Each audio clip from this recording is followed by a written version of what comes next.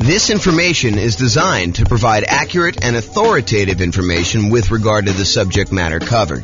It is offered with the understanding that the presenters are not engaged in rendering legal, accounting, or other professional services. If legal advice or other expert advice is required, the services of a competent professional should be sought. Welcome to the Little Rock Real Estate Investing and Real Estate Financial Planning Podcast. Learn all about investing in real estate in Little Rock, Arkansas, with a combination of real estate financial planning and modeling with numbers specific to Little Rock. Plus, syndicated, more generalized recordings of live and pre-recorded real estate investing classes, not all of them specific to Little Rock. Be sure to stay tuned after the podcast for a message from our sponsors. Well, good morning and welcome, everyone. This is James Orr, and I have what I could argue is the number one question I get from real estate investors that are just getting started. This is the class that I think most new real estate investors want to know about. The class is how to get the down payment when buying rental properties.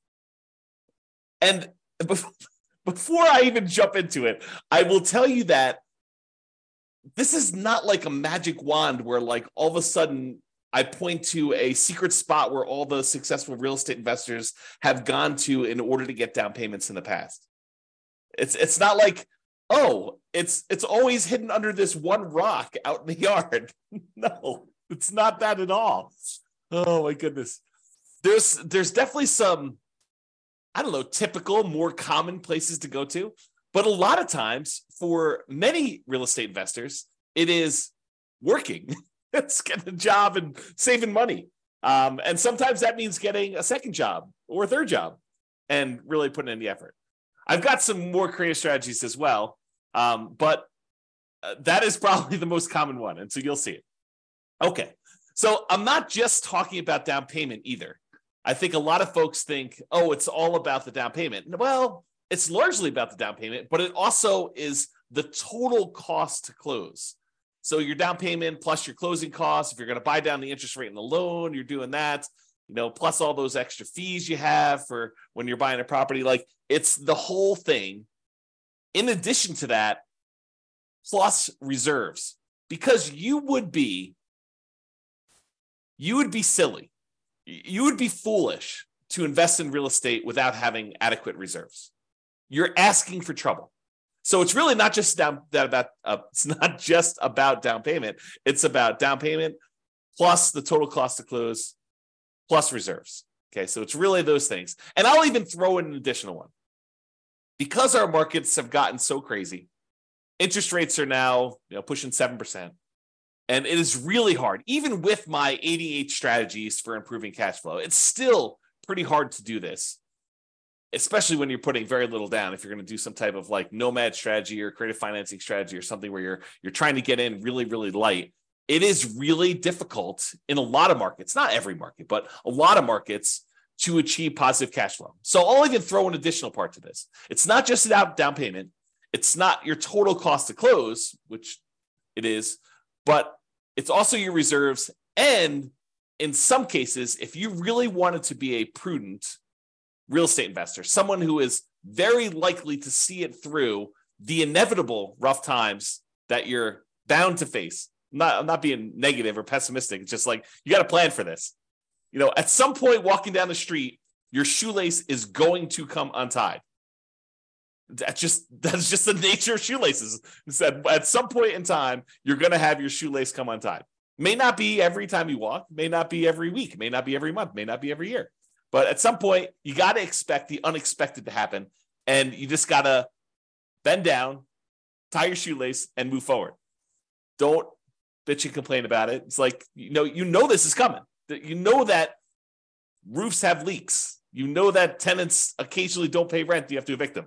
It's like, don't be surprised. These things happen, right? So kind of plan for this. All right. So what I was going to say, though, because I've gotten off on all sorts of tangents already, is it's not just about down payment. It's not just about the total cost to close, which is your closing costs and the down payment. It's not just about reserves.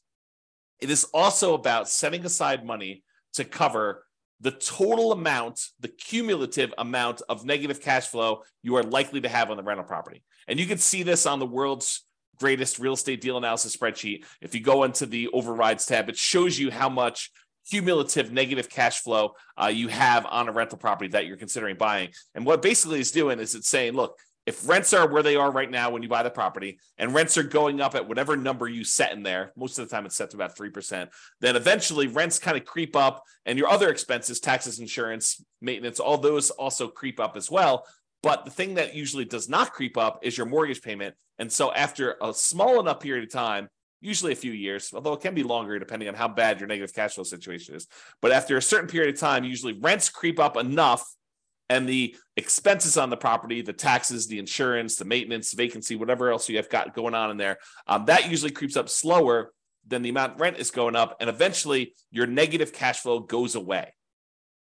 So if rents are kind of creeping up slowly over time due to inflation, then usually the amount of negative cash flow you have eventually goes to zero. So for example, let's say you bought a property and had negative $200 a month cash flow. And the next year, rents went up by $50.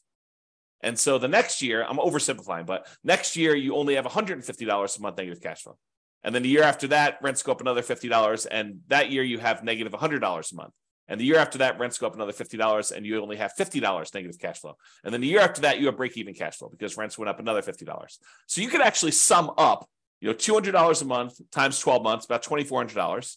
The next year, it's about $150 a month negative cash flow times 12 months, which is about $1,800. Plus the next year, it's about $100 times 12 months, which is about $1,200. The next year, it's $50 a month negative times 12 months, which is $600. And you can go add all those together and you get whatever the number happens to be, $5,000-ish or so. It's my guess, just based on doing some really, really, really rough math in my head. So if you were thinking about like saving up, where do you get this down payment from? It's not just down payment. It's the total cost to close, which includes your closing costs and your down payment, plus setting aside an adequate amount for reserves, 6 months of reserves, 12 months of reserves, whatever you believe in. If you're doing something really, really safe and secure, like a savings account, or if you're doing, I'm going to take this money or part of this money and invest in the stock market. If you're doing 12 months of reserves, like we'll talk about reserves in detail in the reserve section, but really it's that total cost to close plus reserves. Now I'm also telling you, if you really want to be prudent and you do have negative cash flow on your property, might not be the worst idea in the world to also set aside that $5,000 in advance that you could use in order to take the negative cash flow that you have from. And you could argue it's really the negative true cash flow, the negative cash flow you'd have after you take into account the benefits from depreciation, cash flow from depreciation. But I will do an entire class on this topic alone.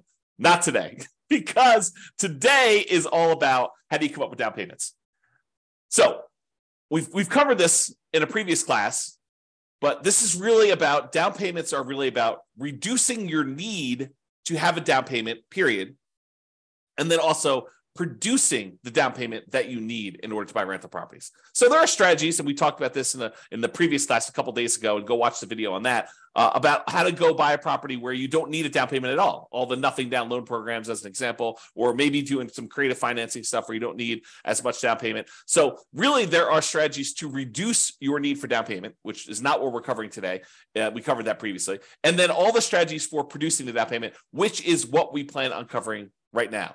And as a reminder, we've been focusing in on this down payment thing because that's the class topic, but you still need to have good credit. You still need to have good income. You still need to have low or no other debt to support the loans, with very few exceptions. So realize, while we're talking about strategies to reduce your down payment in the previous class and strategies to produce a down payment, those are really only part of the overall equation for you being able to get the loan. You need good credit, you need good income, you need low or no other income, low or no other debt in order to support the loans, with very few exceptions. The exceptions are things like creative financing and stuff. All right. So any simpleton, any fool could find a reason why, that strategy won't work for me. I'm going to go through a list. I don't know, it's probably about 10 different strategies for coming up with down payment. And you're like, that's silly. I can't do that. I don't live in a city where that's even possible, or I don't have the ability to do that, or I'm already working 60 hours a week, or, input whatever reason, your excuse for not doing the things that I'm going to suggest you're doing. Any fool Any simpleton can come up with a reason why that will not work for you. But it is a sign of your intelligence. It's a sign of your grit, of your resourcefulness, of your resolve to get it done no matter what comes up, to figure out a way to make the suggestions I am giving to you apply to your very specific situation. To take the general idea and say, well, that's not exactly my situation, but I could sort of look at my whatever it is like that, and I could make that work, and I could use that as a way to get some or all of my down payment. Okay. With that being said, here's the list. And this is the whole list, but I've got slides for the overwhelming majority of these. And in my opinion, these are in the order of the worst, do not use this sort of strategy, to the best, which is sort of like probably my favorite. And you could argue, this one's probably a little bit higher than this one in certain situations, or this one's a little higher than this one.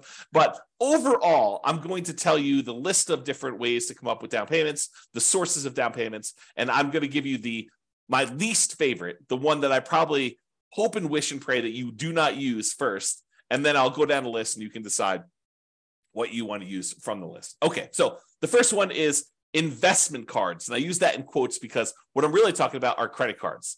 Now, I don't have a separate slide on this, and it is not something I would normally recommend, but I have personally used this strategy before, and I know a lot of other real estate investors have used this strategy, and it's probably a pretty risky strategy, but this is the basic idea.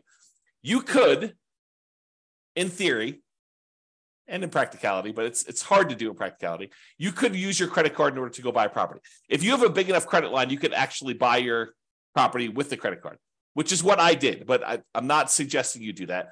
You could, in a more creative way, use your credit card in order to come up with a down payment for a property.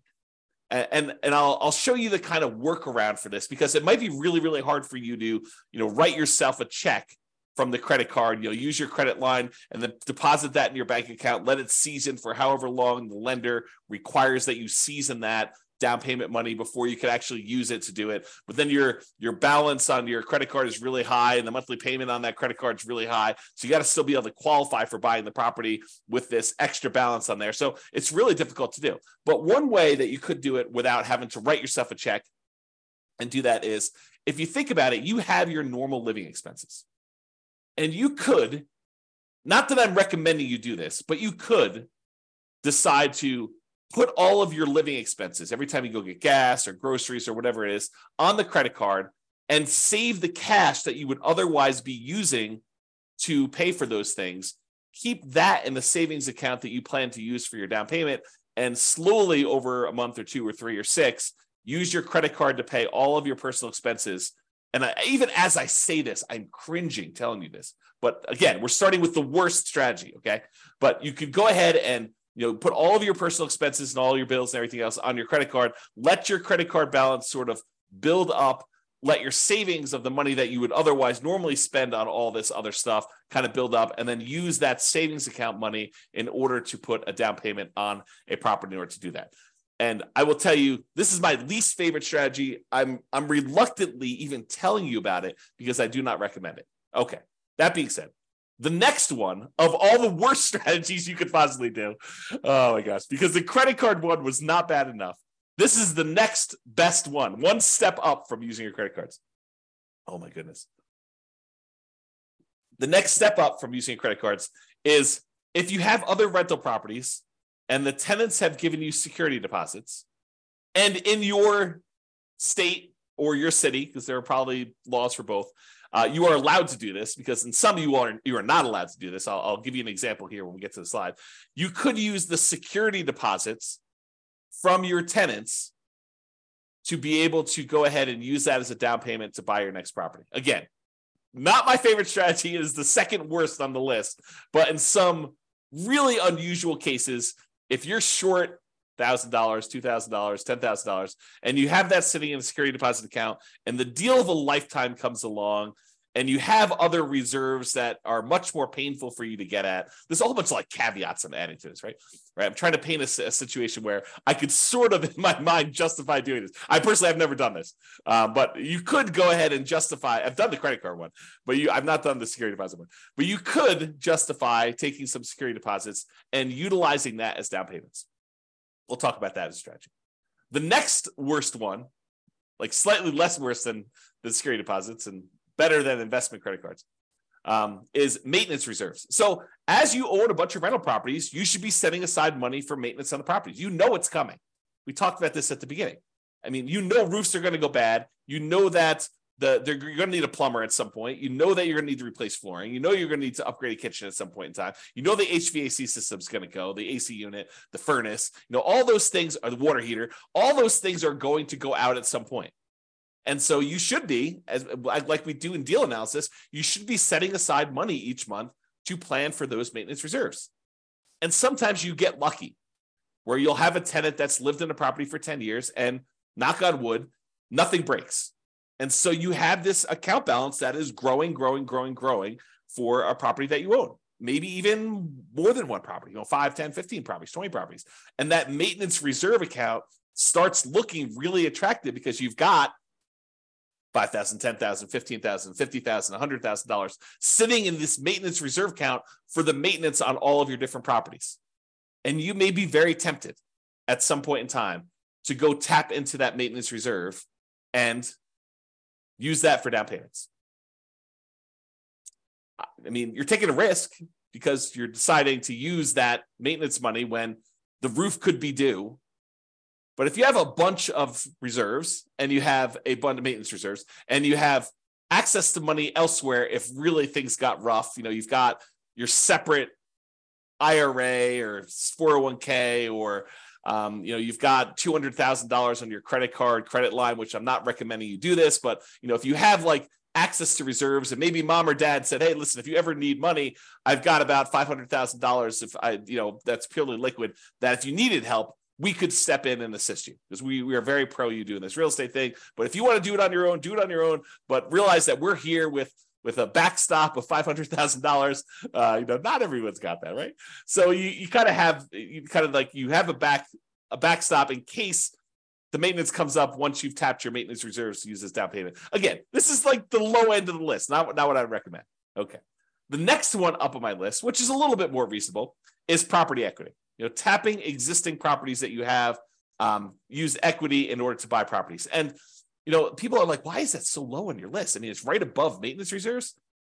Yeah, because you got to make sure that the equity you're tapping into can support the thing you're doing. So you're almost like borrowing money and paying an interest rate on it in order to then go use that money to do something else. And some people are like, well, I mean, that's what real estate's all about.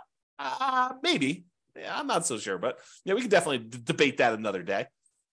So I'll go into using property equity to do that. The next one is depreciation. The government gives you a tax benefit of owning a rental property. And so I think you could use the depreciation benefit, the money you're getting from depreciating your other properties, to invest in down payments in future properties. And we'll talk a little bit about that. The next one on the list, and they're getting progressively better, right? You'll notice me hedging myself less as I tell you about these because they seem legit as opposed to let me go buy a house and put it on my credit card. It seems a little bit crazy, right? Okay. The next one is retirement account. So if you have access to money in your retirement account, maybe you go and use that money. The next one on the list is family members. We'll talk a little bit about legacy nomad, but accessing money from family members might be a good source of money for investing.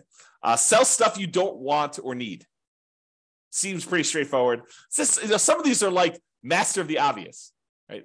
Like the ones that I would not normally recommend, those are like the creative ones. I'm like, there's a reason why this is a little bit creative, and you may not have heard it before because we don't usually recommend doing this, But the stuff that's like very like plain vanilla, mainstream, you've heard these before, master of the obvious sort of stuff.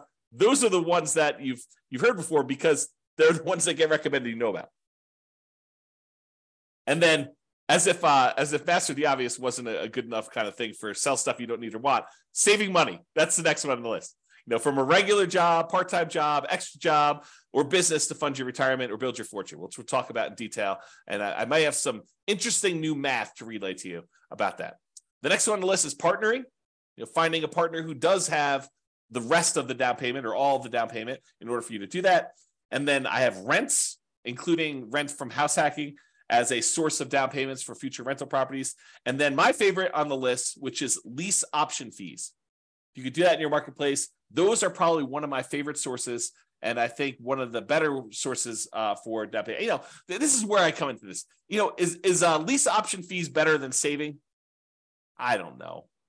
I think you could make an argument either way on one of those, but I kind of put them in that order. Okay, so let's jump into each one of these. All right, so let's talk about security deposits. So with straight rentals, we're not talking about tenant buyers or anything like that. When tenants rent your property, you usually collect a security deposit. They give you a certain amount of money. In most markets, in normal times, we would set that money aside and hold it for them, that if they turn the property in worse condition or they don't pay their rent or something like that, we could then use that security deposit to make ourselves whole for the things that they were unable to fix. Or, kind of like if they ditch out on us, they disappear, then we will have some money to kind of to be secure, to be made whole for doing that. Okay. These are not tenant buyer option fees. We'll talk about using lease options later. And with lease options, a lot of times the tenant buyer, a tenant who's also going to be buying the property later using an option or a purchase contract, a lot of times they will give us an option fee, non-refundable option fee in most cases. And that money we could use. So we're not talking about that. We're talking about security deposits. They're different. Okay. But as far as security deposits go, in some states, you are unable to touch this money. It must be held in a trust account. So for example, in Colorado, you do not need to hold this money in a separate trust or escrow account if you are not a real estate licensee. If you do not have a real estate brokerage license, you do not need to hold it in a separate trust account. So it's a little bit flexible there if you wanted to tap into it. You do need to find out what the laws are in your own marketplace. Check with your attorney, find out for the laws in your marketplace, because in your marketplace, they may require that you do it. Like, for example, here in Colorado, if you have a real estate license, you must use a trust account. You cannot keep this money in just a regular bank account. You must keep it in a special trust account, not just a bank account that you've designated as a trust account. It's a special type of account that you get from the bank called a trust account, even for your own rental properties, even if you only have one rental property and you're not managing it. So you must, if you are a licensee in Colorado, must use a trust account, even for your own rentals. And even if it's only one rental, and if you're managing other people's rentals, you definitely need to use trust account. And honestly, if you're collecting any type of upfront money in any other business and you happen to have a real estate license in Colorado, you are supposed to keep that money in a trust account. So if you are a contractor and you're doing any type of contractor work and someone gives you money for buying materials or whatever else you're doing, you're supposed to actually keep that money in a trust account because your license actually requires that you do, even if it's not for your real estate business. And this may be brand new information to some people out there who are doing fix and flips or contractor work on the side, or, they kind of got that and they happen to get their real estate license so that they can get, the real estate commissions or do deals a little bit cheaper or whatever, or access to the MLS so they can go look at properties. If you happen to have a real estate license, you're supposed to keep all that in there. So go talk to your attorney and verify that for you. Okay. So you could use these security deposits that the tenant gives you temporarily for down payments. In theory, if you think about this, and these rules vary a little bit market to market, but in Colorado, I'm pretty sure you have to return the security deposit within 60 days. I don't do my own property management. So if you're wondering, why doesn't James know this? I don't do my own property management. I hire a company to do it. But my understanding is that you need to return the security deposit within 60 days. So if you think about it, the tenant gives you 60 days notice, 60 days before their lease expires, that they're not planning on renewing their lease. So you start marketing the property 60 days before their lease expires. Ideally, you find a tenant to replace them in the 60-day period before their lease expires, that they will then, the new tenant will then go into the property, within a day or two of them actually exiting the property on their lease. Okay. So in theory, the new tenant should give you a security deposit before the old tenant even leaves. So if you think about it, in most cases, you won't ever be without a security deposit, right? Because the new tenant is giving you a security deposit before the old tenant even leaves. And then when the old tenant leaves, you have 60 days to give them their security deposit back, minus whatever expenses that they had on the property that was damages on the property or things like that. Okay. So you should not have a period of time, if you're doing property management correctly, starting way early, getting notice early, putting the tenant in there, and then doing the work that you're supposed to in order to get the tenant out. You shouldn't have a period where you don't have a security deposit. So you could, in theory, use this money for down payments and without having a lot of risk. But I do think it's not prudent for you to use security deposits. That's why it's the lowest on the list. Well, second lowest on the list of credit cards for doing this, okay? You still need to be able to return the security deposit when the tenant moves out. Make sure you have a plan to replace that. It's kind of one of my notes here. And if you're hiring a property manager, if you're not doing property management yourself, they will likely be holding the security deposits. And so this option will not be available to you at all because they're the ones holding the security deposit. You're not going to be able to tap into it.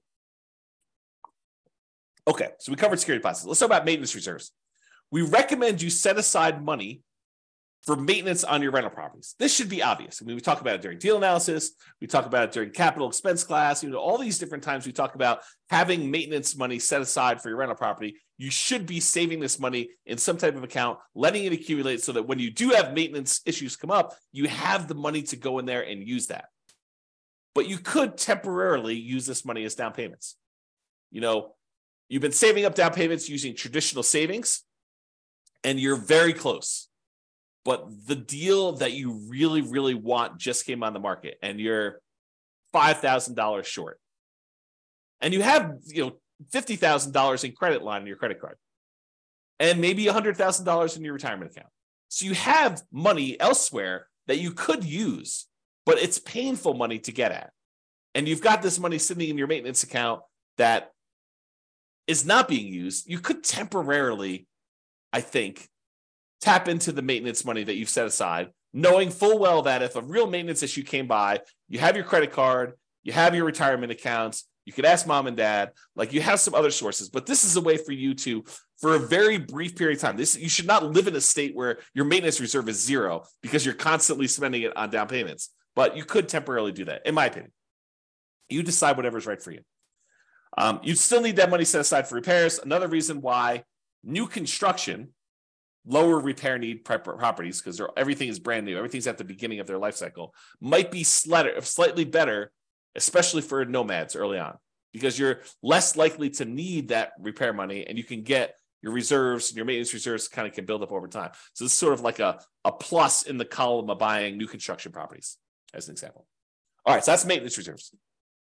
Property equity. Oh, I just made a mess.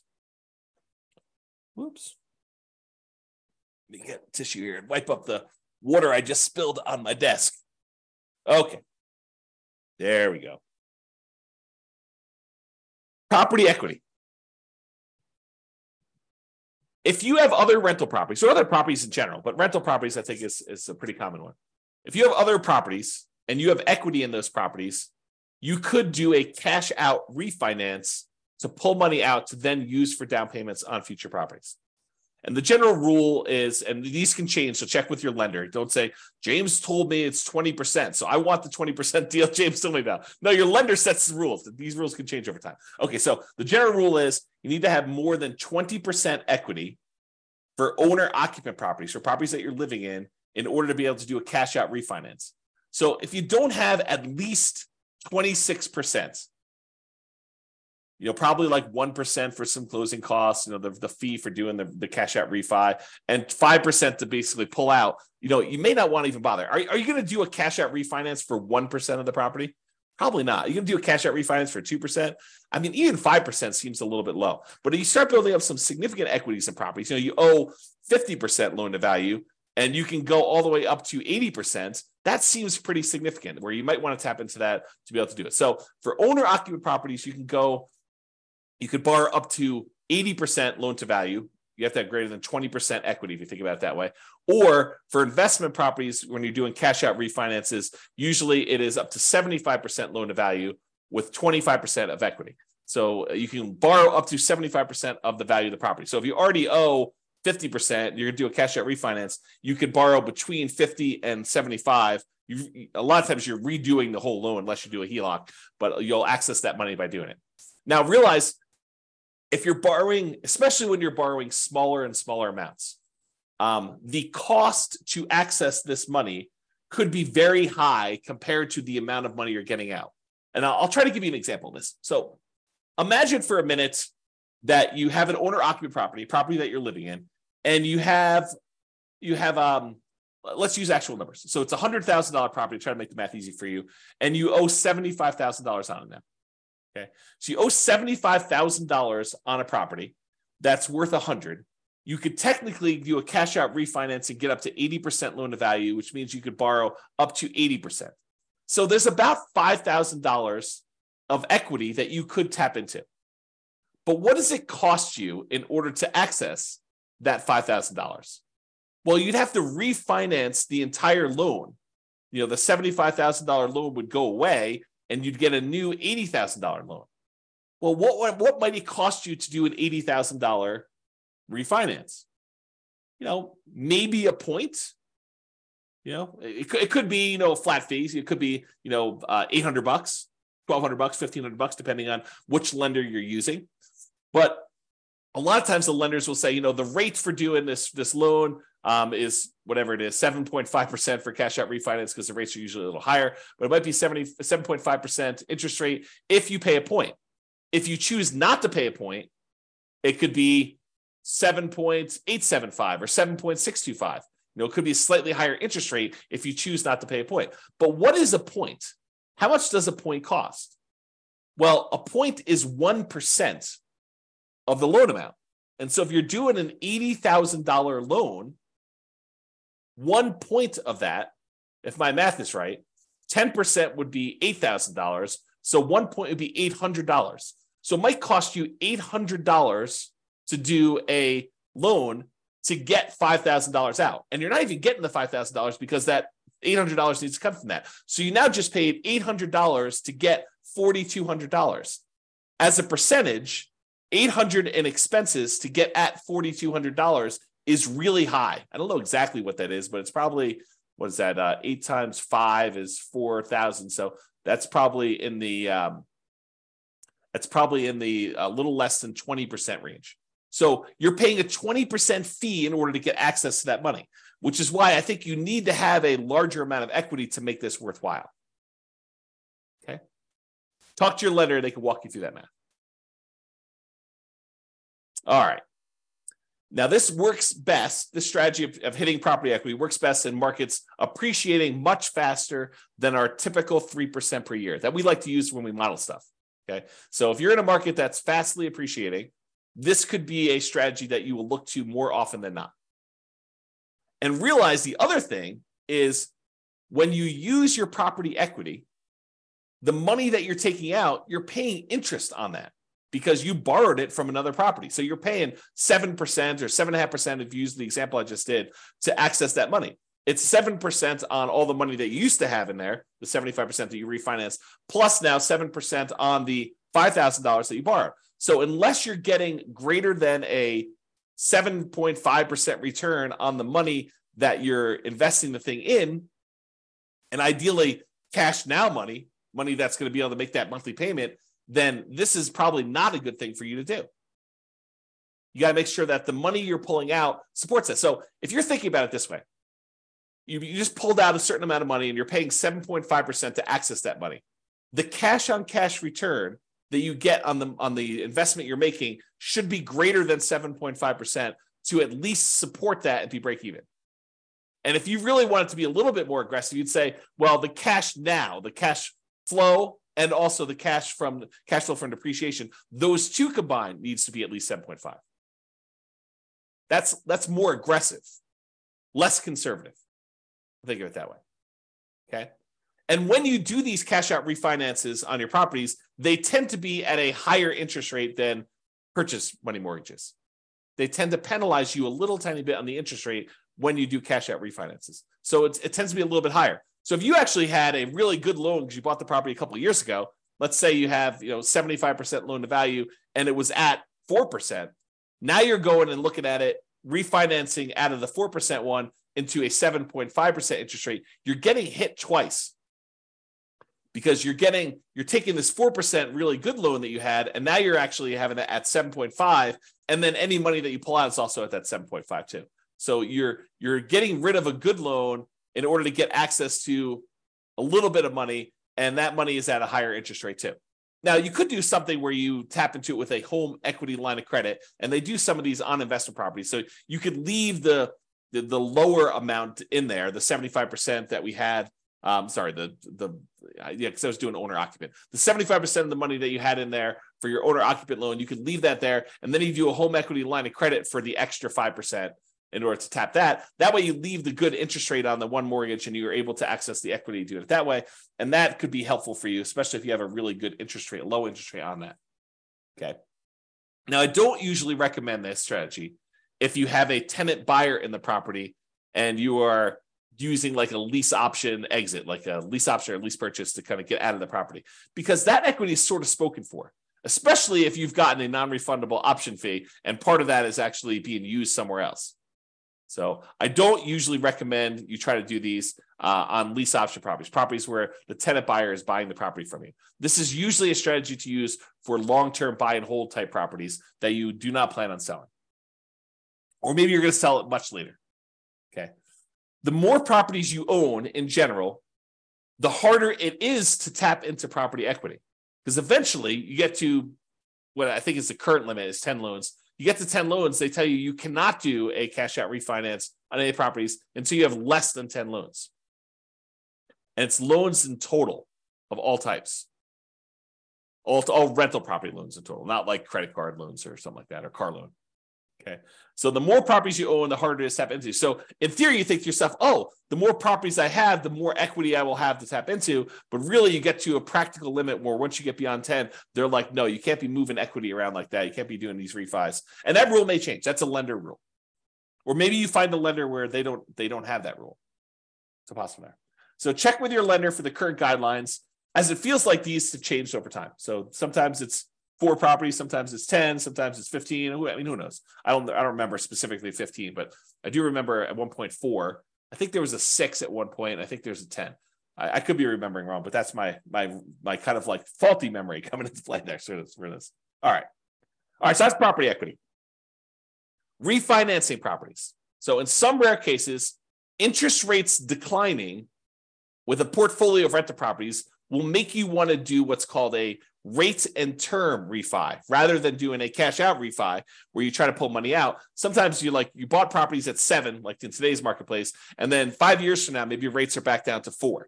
And so you may want to go and do a rate and term refi to improve your cash flow. You're not trying to pull money out, but you're trying to do that. Well, when you go do these rates and term refis, you're refinancing the interest rate and the term of the loan because you're going back to 30 years in a lot of cases, although you don't have to. But a lot of times when you do these rate and term refis, you're extending out the years in order to be a 30-year loan again.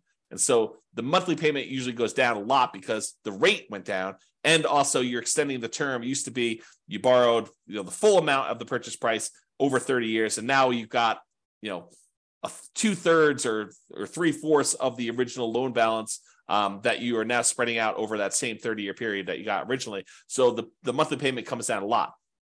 But when you do these rate and term refis, you can usually pull out, and it may vary depending on the lender and when you do these because it may change over time, but you can usually pull out about $2,000 per property and it not be considered a cash out refinance.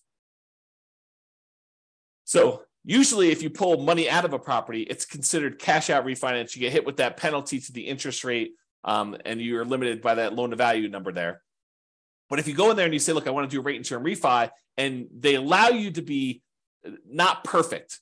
They allow you to say, well, I'm going to refi, and you can go $2,000 over the amount that you owed previously. So you could you could actually receive $2,000 at closing a rate and term refi and it not be considered a cash out refinance. So if you've got 10 properties and you're refining all of them at the same time, then you might be able to go pull out, $20,000, which could help get you partially the way there for down payment. All right. Again, this is an uncommon situation, but I want you to be aware, especially since we're in a high interest rate environment now, and many years from now, not 6 months from now, probably, but 5 years from now, we may see interest rates decline back to be 4%. Who knows? I mean, they could go up higher from here. No one really knows. But if they do come down, remember, James told me that when I do this rate and term refi, I should talk to my lender about pulling a little bit of cash out, not a cash out refinance, but a rate and term refi where I have a little bit of money coming back to me at closing. All right, that's refinancing rental properties. All right, let's talk about borrowing money for down payments. It could be tricky to get a lender to go along with this if it's a loan, as compared to a gift, okay? But you could go and you could borrow money for a down payment from some source, okay? Making the house pay enough to cover the payment on the borrowed money. So we talked about this when I told you, you got to make sure that the money that you're using, the money that you borrowed to invest in something else, make sure that pays enough so that you can pay the debt on the old property. And when you do your deal analysis, it's going to say you've got a, whatever it is, 5% cash on cash return. Realize if you borrowed that money from somewhere, that you may not really have a 5% cash on cash return. If you look at your overall picture, you may have just got a 0% net return because the money that you're getting a return on now needs to go and pay the other property's extra payment that you've increased. So just realize that.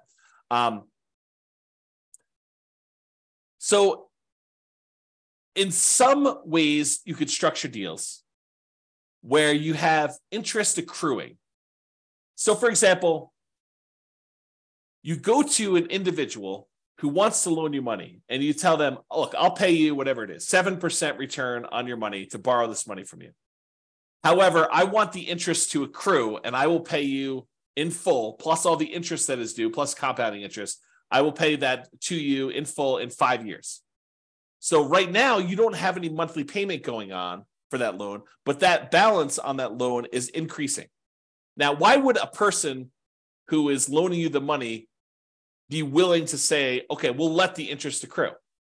Well, one example could be is if they have a retirement account where they're not seeing the monthly payment anyway. It's not like they get the payment and they can go spend that. The money is just, the balance in their account is just growing, even if the monthly payment is going in there. So does it make that much of a difference for them if the money comes in monthly or if it comes in after 5 years in this one big chunk where they get paid back in full?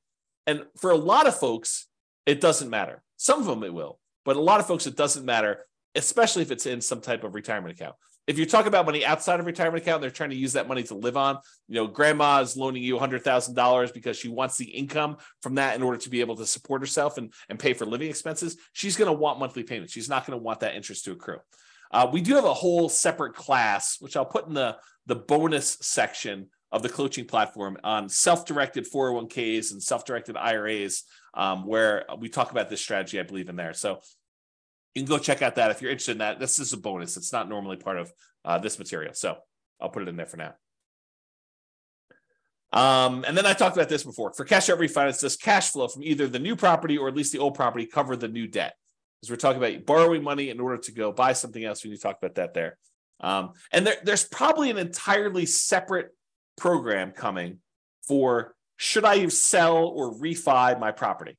It's probably a totally independent, completely different from this coaching program on how to buy rental properties in the next 90 days when prices are high and interest rates are high and rents are lagging. An entirely separate coaching program on should I sell or refi my rental property? That is probably coming, maybe right after this one. After I get done recording all the content for this particular coaching program, maybe I'll go on to that one because there's a whole different set of problems and discussions and applications and software and thinking about what you do. Should you sell your property? Should you refi your property? So stay tuned if that's of interest to you. Okay, let's talk about depreciation. Depreciation could be thought of in two ways. Number one way, it could be thought of as a way to reduce or to completely eliminate negative cash flow.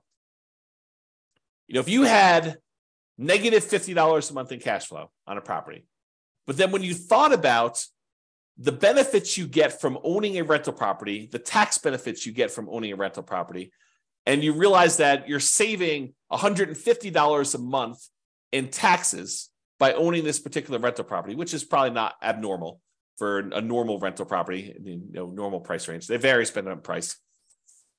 But if you think about it, you're getting $150 benefit back in your taxes that if you wanted to, you could go down to your job and say, hey, change my exemptions so that you're taking less out of my paycheck, because at the end of the year, I know I'm getting this amount back on my tax return because I'm getting this depreciation benefit on my rental properties. They would then go and adjust your exemptions, which means that they would take less out of your taxes at work, which means that you'd get more from your paychecks, whatever that is, weekly or biweekly or monthly, which means that you would actually see cash flow, improved money in your bank account by not having to pay those taxes each pay period.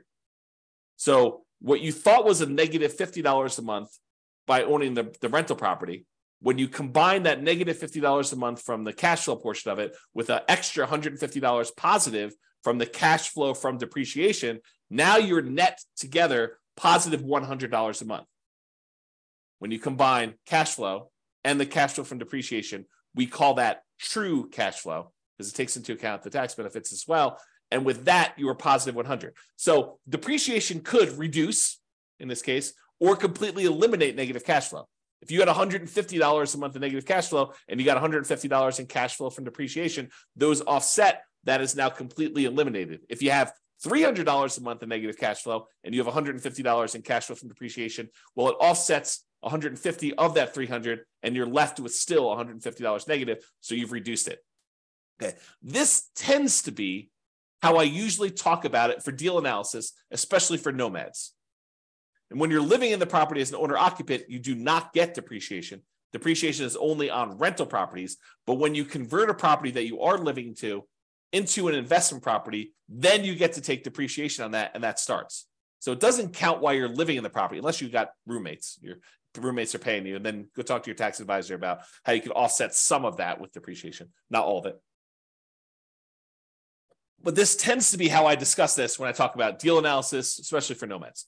However, it could be a totally different strategy. You could think of this in a totally different way. Instead of taking that $150 a month you are getting from cash flow from depreciation, you could say, hey, I'm not thinking of that as offsetting or improving on my cash flow. What I'm thinking about that is at the end of the year, I'm going to get $150 times 12 months or $1,800 if my math is right.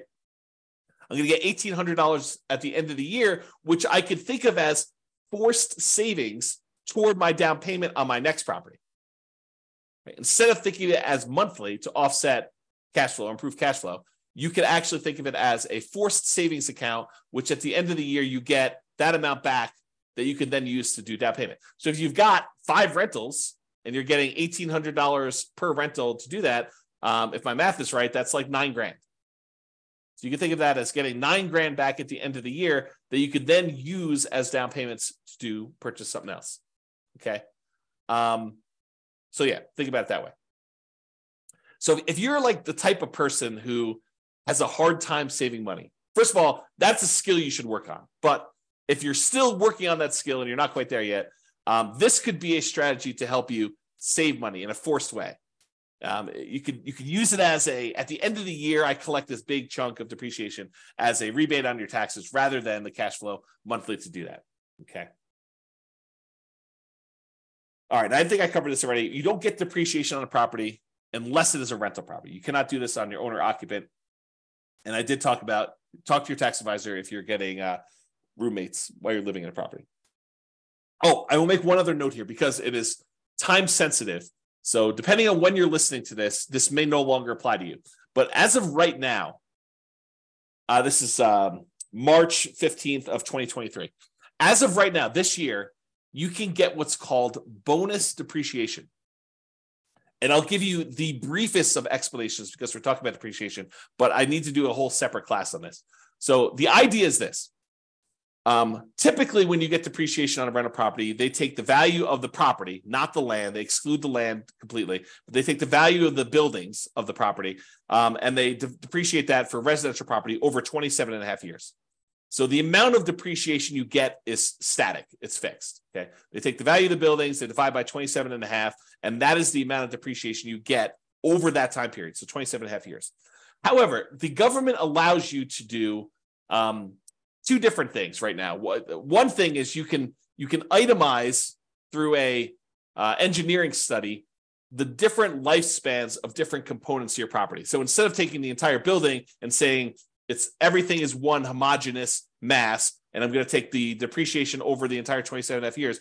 If you hire an engineer to come in and do a study for you, they could say, hey, look, the carpets only have a lifespan of whatever it is. I don't know these from memory, but let's say it's 5 years. They can say the carpets have a lifespan of 5 years and they're worth X number of dollars. And so you can depreciate the carpets over 5 years instead of 27 and a half years. So really you're carving out part of the overall building and you're speeding up how fast you can take depreciation on certain parts. And so you could do that with flooring, you could do that with kitchen cabinets, maybe you could do that with roofs or windows or whatever else you want to do. The engineering study is what goes and does this, and I'm not an expert on that part, but they can go ahead and take all those things and they can speed up how fast you can collect that depreciation in such a way that what we used to be over 27 and a half years, you'd take $150 a month for the entire period. Now you might be able to take $600 a month for the first 5 years, and then $400 a month for the next 5 years after that. And then after that, it might go down below the 150, but then it's only $75 a month for the next whatever that is. I can't do the math in my head, 17 and a half years, whatever it is. Okay. So what you do is you don't change how much depreciation you get. You change when you can take it. You kind of move it up, you compress time, and you get a little bit there. So that's the idea of getting an engineering study and doing kind of like this, I'm forgetting the term for it, but it's this accelerated depreciation. Maybe that's what it is. It's accelerated depreciation. There's a second type though as well. And my understanding is right now, temporarily in the tax code, this year you could take 80% of the bonus depreciation. So you can even compress time even more and get a certain amount of depreciation really far up front and get this significant amount this year as a bonus depreciation. So this year, my understanding is it's 80%. Next year, it's 60%. The year after that, it's 40%. The year after that, it's 20%. And then it goes back down to zero. And they may come back in and change the tax law. This has come back in to the tax law, gone out in different forms, slight variations of it. So this is coming, gone into the tax code over time. It seems to be an incentive they use in order to kind of stimulate the economy. But it goes away. This is 80% in 2023, 60% in 2024, 40% in 2025, 20% in 2026, and then zero in 2027. I think that's the math. You can go check with your tax advisor to understand this, but you can get this bonus depreciation and get a lot more depreciation benefit in year one as a bonus than it is over that period of time. That's my understanding. Again, as a layman, I'm not a tax professional. This is not what I do for a living, but that's my understanding of how the bonus depreciation works. And it's for a limited time. So if you buy properties this year, you get the 80% bonus. If you buy it next year, you can only get a 60%. If you only get a 40%, you only get 20%, you only get a zero. But you can still do that accelerated depreciation thing where you hire the engineering study. That still exists. That's not going away, as far as I know. So anyway, that's the kind of brief talk on depreciation. Go seek out more information if that's something that's interesting to you. Talk to your tax advisor. All right, retirement accounts. So your retirement accounts and other people's retirement accounts as partners could be a source of down payments for you. You could use some of the money from your retirement account to fund your retirement, basically buy rental properties. You could change asset classes from investing in stocks or bonds or CDs to real estate. Many cases, you will need to change your retirement account from a traditional brokerage-held retirement account to a self-directed retirement account in order to be able to use your own, or if someone else is using their money, they would need to have probably a self-directed IRA or self-directed 401k or some other type of account like that in order to be able to invest in your deals, to be able to make a loan to you in order for you to invest that way. Okay. So in some cases, it may even be worthwhile for you to pay the penalty to access the retirement accounts. Imagine you have just a ridiculously amazing investment property that you really need extra money in order to tap into. And the penalty for accessing your retirement accounts is 10%. So you'd have to overcome the hurdle of paying the 10% penalty plus whatever makes sense for you to get on the deal itself in order to do that. But in some cases, the real estate deals can be so good that it might be worthwhile doing that. Okay. All right, family members. And I have a little note in here about legacy nomad, but going to family members might be a source of down payments for some people. Not everyone has family that is willing to do this, but a lot of people do. If you share your nomad vision or whatever investing strategy vision you have with your family, your parents, your grandparents, your kids in some cases, this is especially interesting if it's already known that your kids are going to have to support you in retirement. This may be a way for them to reduce the need for that support by helping you with a down payment to do the strategy. So imagine for a minute that you finally learned about this idea of doing this nomad strategy where you buy a property with little down payment, you move in there, you live there for a year, then at the end of the year, you convert that property to a rental and you repeat this process until you acquire enough rentals where you're able to do this. Well, if your kids know that they're going to need to support you in retirement anyway, and you come to them and say, look, I have $10,000 in savings. I'm going to need $25,000 total in order to be able to buy this particular property, to move in, live there for a year, and then I plan on converting it to a rental property. And you explain to your kids, look, if you gift me $15,000 today, maybe even you put them on title, talk to your attorney about whether this makes sense to put them on title or not, but you're going to go move into this property. You're going to live there for a year. You're then going to convert it to a rental. You're going to use the income that you produce from that rental property to help support you in retirement. And then when you pass on, they will inherit this rental property. They may say, that sounds like a pretty good deal. Here's $15,000 today, and hopefully I won't have to support you as much in the future. That's the thought process. Okay. So if you're going to go and ask your family for this stuff, I'm going to read you a quote, which I think would make a difference in how you approach them and how you think about this. So here's the quote from William Hutchison Murray. Until one is committed, there is hesitancy, the chance to draw back, always ineffectiveness. Concerning all acts of initiative and creation, there is one elementary truth, that ignorance of which kills countless ideas and splendid plans. That the moment one definitely commits oneself, then providence moves too. All sorts of things occur to help one that would never otherwise have occurred. A whole stream of events issues from the decision, raising in one's favor all manner of unforeseen incidents and meetings and material assistance, which no man could have dreamed would have come his way. Whatever you can do or dream you can do, begin it. Boldness has genius, power, and magic in it. Begin it now. So that's the end of the quote. So in general, I think it's better if you're planning on going to Thanksgiving dinner and to talk to your family about this idea of maybe you might be willing to help me with my down payments or get involved in this real estate investing thing. If you don't show up unprepared, having done zero work, if you've been doing stuff for 6 months before Thanksgiving dinner, going to see properties, saving money yourself, improving on your credit, learning how to manage properties, learning about the strategy, doing all the things that you are supposed to do as if they are going to say yes at the Thanksgiving table, even if they say no. But you doing the work, if you take action, if you commit and you do the things that you know you're supposed to do, I think someone who sees that you've been putting in effort for 6 months and doing all this work and doing the things that you're supposed to do at like a really high level, not half-assing it, but like you've really put in the stuff and you're really committed to doing this, I think there's a improved chance that they will go along with it. Okay. In general, it's better for you to contribute part of the down payment and ask for help making up the difference than it is for you to ask for the whole thing. In other words, don't ask your family for 100% of the down payment. You should be saving and saying, look, my savings rate right now, I've increased it. It's now at $200 a month or $2,000 a month or whatever makes sense for you.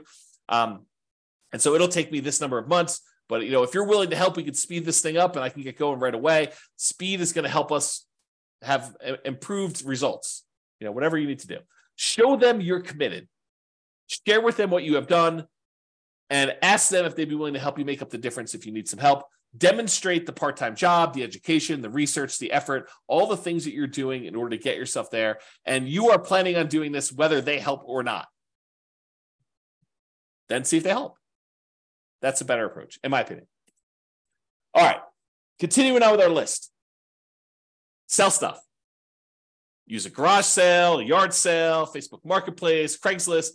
Get rid of the stuff that you don't need. Get money for it. Use that money in order to fund the purchases of your rental properties or whatever you're doing. An added benefit, especially if you're doing nomad, is any stuff you sell, you don't need to move. So if you're planning on moving and doing nomad a bunch of times, become lean. Sell the stuff you do not need. You don't need to have that stuff hanging around where you have to move it every time. Go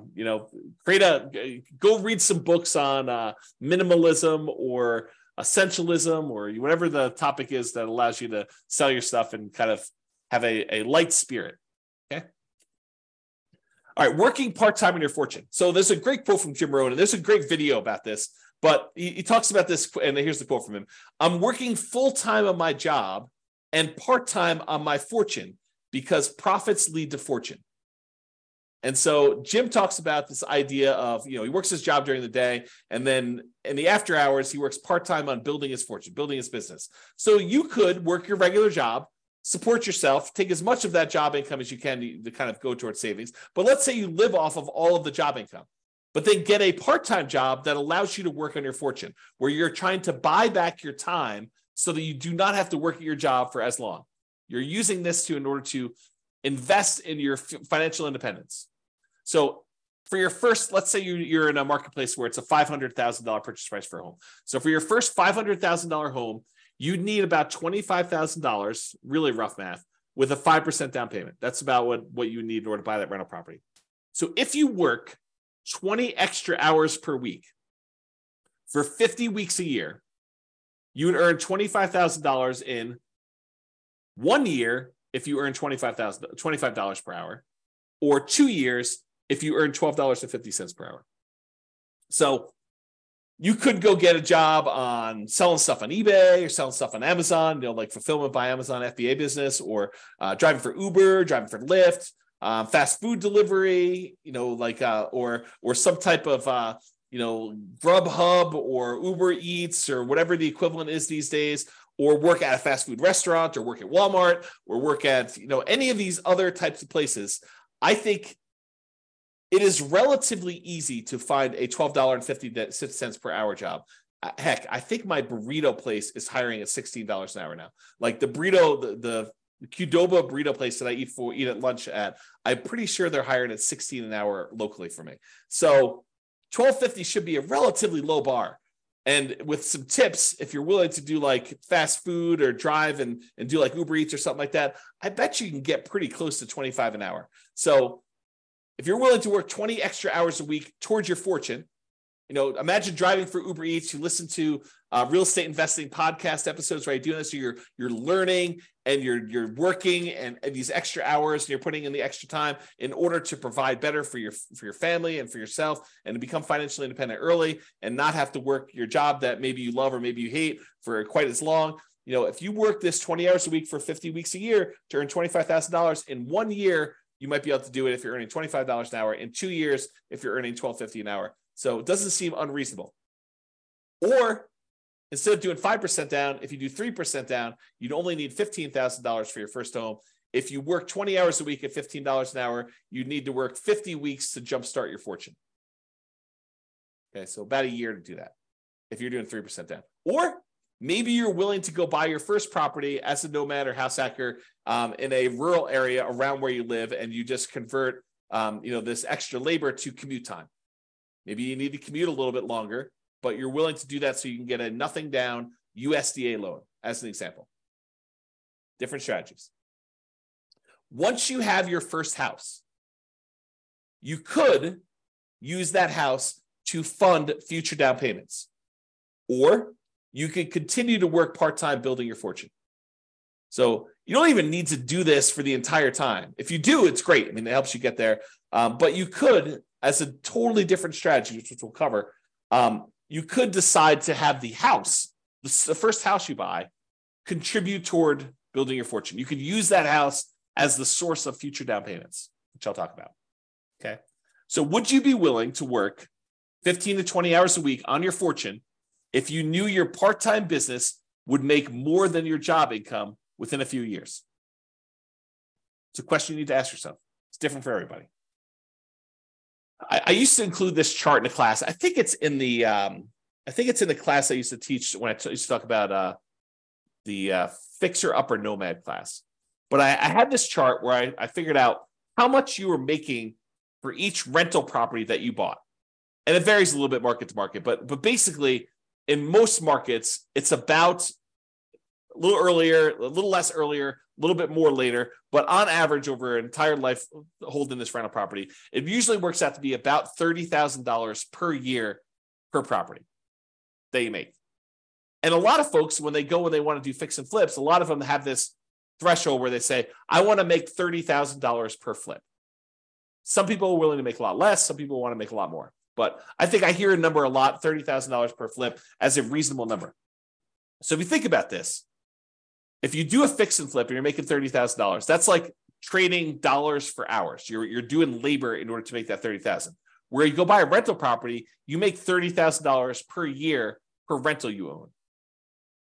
Just by owning the rental property, from appreciation and debt pay down and cash flow and the cash flow from depreciation, the overall return you're making is in excess of $30,000 over the life of that loan, life of that property. Okay, so if you think about that, you'd rather own 5, 10 rental properties where you're each making $30,000 a year than to have to do the labor of fixing and flipping every single year in order to earn each one $30,000. Okay. So another note on this working part-time on your fortune, and that is house hacking is mathematically like a side hustle or a second job. If you think about it, if you decide to house hacking is where you take part of the property that you're living in, you rent it out. Like you rent out bedrooms as an example, or you buy a duplex, triplex, or fourplex, you rent out one of the other units where you're living in one of the units. Okay, that's house hacking. So if you think about house hacking though, house hacking is like having a side hustle or second job. Because if you imagine you rent out a bedroom and you're collecting $600 a month for that bedroom or whatever rent is for a bedroom in your marketplace, you're getting $600 a month. That's like having a $600 a month job, mathematically. So if you were making, $20 an hour, $20, is that like working 30 hours for the month? So it's almost like working 7.5 hours a week. You rent out 2 bedrooms, that's like working 15 hours a week. Not bad. At $20 an hour for having roommates. So you could think of house hacking as mathematically like a side hustle or a second job. The every other year nomad. So real estate equity and positive cash flow on a nomad strategy property can be pretty significant. You know, from working a part-time job at $15 per hour for 20 hours a week, it could be the same as if you did that. So if you think about the amount of money you'd make from doing nomad, it's almost like you got $15 per hour working 20 hours a week for doing a property. And if you did this using like not lease option exits, and if you were saving that money, you could buy a nomad property every 2 years. I think we did the math for that. $15 per hour working 20 hours a week is about $25,000 every 2 years, plus some padding on there. So you could buy a replacement property, and then you're getting like the benefit of you going out and working another job yourself from the property itself. So you buy a property, it's like you doing that for the first year, manual labor. You do it again for the next 2 years in order to acquire the next property, but then it's almost as if 2 of you are working in parallel. And then when you do the third one, it's like 3 of you working in parallel. 1 of you do a manual labor, and then the 2 rental properties doing that. So you probably need to work your regular job in order to qualify for your loans and to pay your living expenses, but this money accumulates over time, and this part-time job is money you can invest in your fortune over time. All right, fixer-uppers. Now, it might be hard if you don't have the money to do the fix-up. Got to work through that challenge. But it is starting a fixer-upper business. It's like starting a side business to do this. Sweat equity, you do all the work yourself. You could finance the repairs, maybe put it on a credit card, maybe put it on like the Home Depot or Lowe's credit card or whatever the equivalent is around you. You could do either a traditional sale where you sell it and get it out right away, or maybe you do a lease option exit where you put a tenant buyer in the property, rent it out for a period of time, and then they buy it from you. You could use the profits from this as additional down payments, and then you could minimize your down payment by using hard money or private money or rehab loans or doing nomad to move into the property while you do the fix-up. So you can use all these different strategies in order to start a fixer-upper business as a source of down payments for you in the future. Partners. You could partner with somebody who has down payment money if you don't have it. You provide the deal, you do all the work, you, the partner, or something else gets the loan. So either You get the loan, the partner gets the loan, or you form another LLC, or you bring in a third-party person who actually gets the loan for you. So you can do all this different stuff in order to structure these partnerships, but they could be sources of down payments for you as well. There are plenty of people out there, if you find amazing deals, that are willing to invest in real estate. All right, getting toward the end of this list, rents from existing rental properties. Use the cash flow on your current rentals to help fund payments for future properties. House hacking and getting roommates to help offset your current housing expenses can also be the source of down payments for this. So remember, house hacking is mathematically like getting a side hustle or an additional job. You just use the money from anything you're house hacking with in your current property you're living in, plus any of the rents you've got coming in from any of your rental properties that contributes, raises your savings rate so that you can end up acquiring properties faster and faster over time. If you've seen me do a lot of this analysis, you'll notice a lot of times saving for the first property is the longest period of time. Then once you get that first property, the period to save for the next one tends to get sped up a little bit because you've got extra income coming in from this rental property to help offset that. All right, lease option fees. So this is like the pinnacle. This is the one that I think is probably the best. And I think we've hinted at this a little bit throughout today, but basically if you find a person who wants to rent the property from you, but then the ability to buy it from you at some point in the future, what we might call a tenant buyer. Usually we would call this generically like a rent to own program, where someone is renting the property with the intention of buying it from you at some point in the future. Maybe you structure that as a lease with an option for them to buy it, or what we'd call a lease option, or maybe you want to structure it as a lease with a purchase contract for them to purchase the property, which we'd call a lease purchase. But the idea is that you find a tenant buyer, a tenant who's going to become the buyer from you, to put into the property, who lives there for 6 months, a year, 2 years, 3 years, 5 years, whatever time period it takes in order for them to be able to qualify and buy the property. You could structure these in such a way that they give you a non-refundable option fee, and it's completely negotiable. It could be refundable, but in most cases, it's a non-refundable option fee for them to be able to buy the property. And it's also very negotiable as to how this applies, but in most cases, we would apply whatever option fee they give us toward them purchasing the property.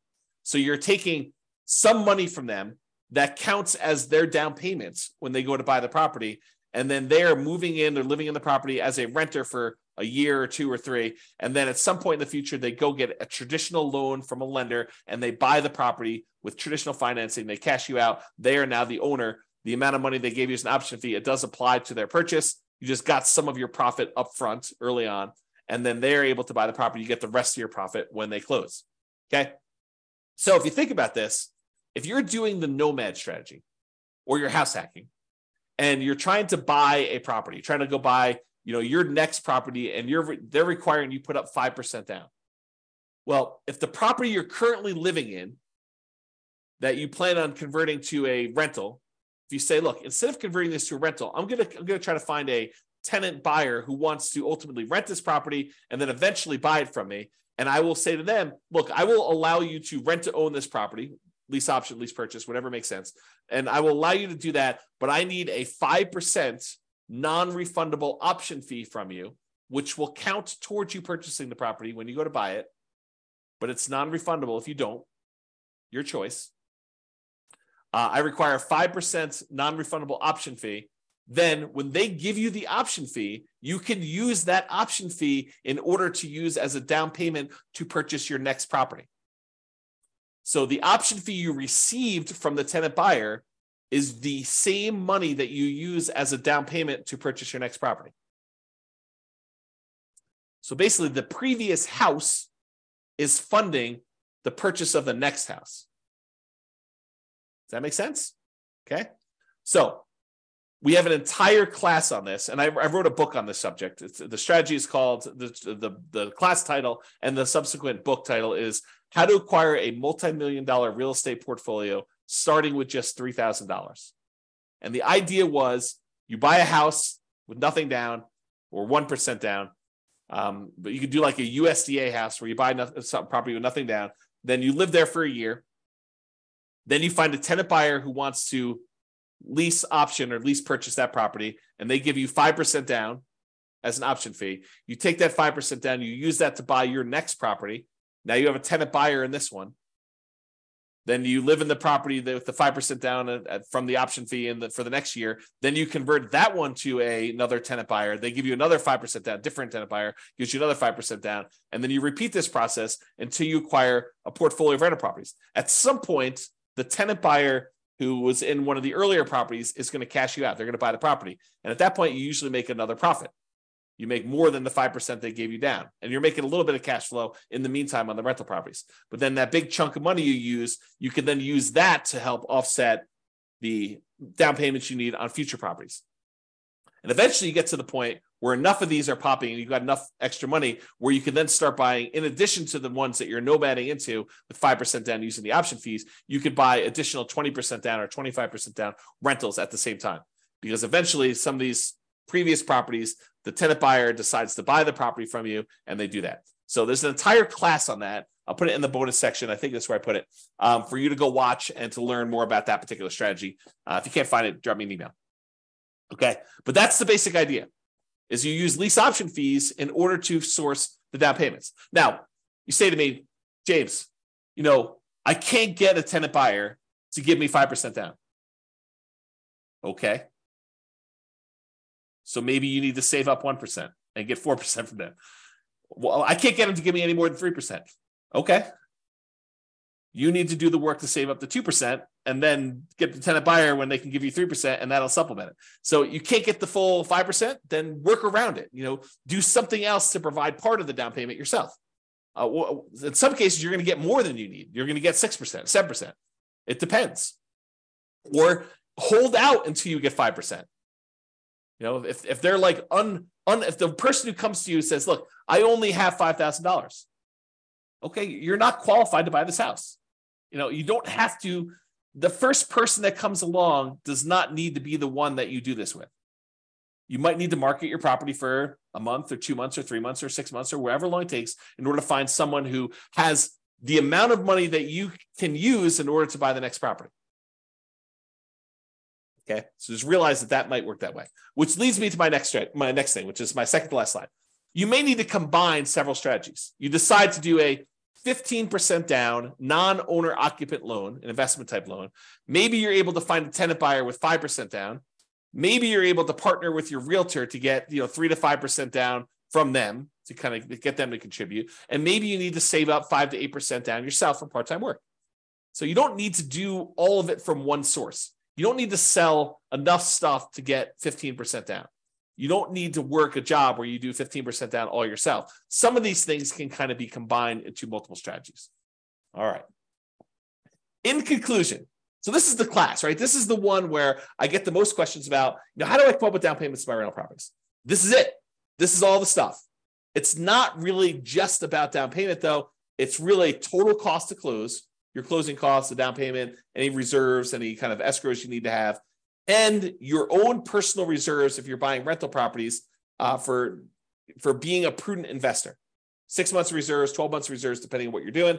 Plus, we talked a little bit earlier about this idea of any cumulative negative cash flow if you happen to be in a market where you're doing that. If you're in a market where you're likely to have negative cash flow and the amount you're putting down, because look, if you put 100% down on a property, you probably don't have negative cash flow. So it's a combination not just of the market, it's the market with the down payment that you want to use, right? It's not just, hey, I got negative cash flow because I live in insert city here that has negative cash flow. It's I've got negative cash flow because I'm in a city that has really kind of extreme price to rent ratios, and I only want to put down 3%, or I only want to put down 5%, or I only want to put down 20%, or I only want to put down 25%. If I put down 50%, or I put down 70%, and I only got a 30% load, this thing would cash flow. So part of it is your choice in down payment. Okay. So just something to think about there. And any fool can say that these ideas don't apply to them. Really, it's a sign of your intelligence, your resilience, your resolve, your grit, your tenacity, your ability to work through and be creative and solve problems to figure out how they apply to you, how you can use these strategies. Okay. You don't get any, like, you come to me and say, these don't apply to me. You have any other ideas? No. I mean, I might have other ideas, but no, I don't have any other ideas. You tell me, look, I could sort of twist this one and make this one work and do this. I may be like, hey, by the way, you could also do this little twist to that too. Part of it is you being creative and applying it to you. For down payments in general, we've discussed in a previous class, it's about reducing the need for down payment in some cases. And as we discussed in this class in detail, it's about producing the down payment you need. Utilize a strategy or strategies that make sense for you and your particular goals. And that is all I got. So hope you enjoyed that class. This has been James Orr. Bye-bye for now. With home prices up, mortgage interest rates up, and rents up, but not quite enough to counteract the higher prices and interest rates, cash flow on rental properties in Little Rock is harder than ever. Book a call with the Real Estate Financial Planner to apply our proprietary 88 strategies to improve cash flow on your rentals. See the show notes for a link to schedule your call and improve your cash flow today. If you're a real estate agent, lender, or professional in Little Rock that wants to help our real estate investor listeners, consider reaching out to learn about collaboration opportunities with this podcast. We'd love to add more value to our listeners by having you assist our investors buy, sell, and finance their real estate investments. See the show notes to schedule a call to discuss collaboration opportunities.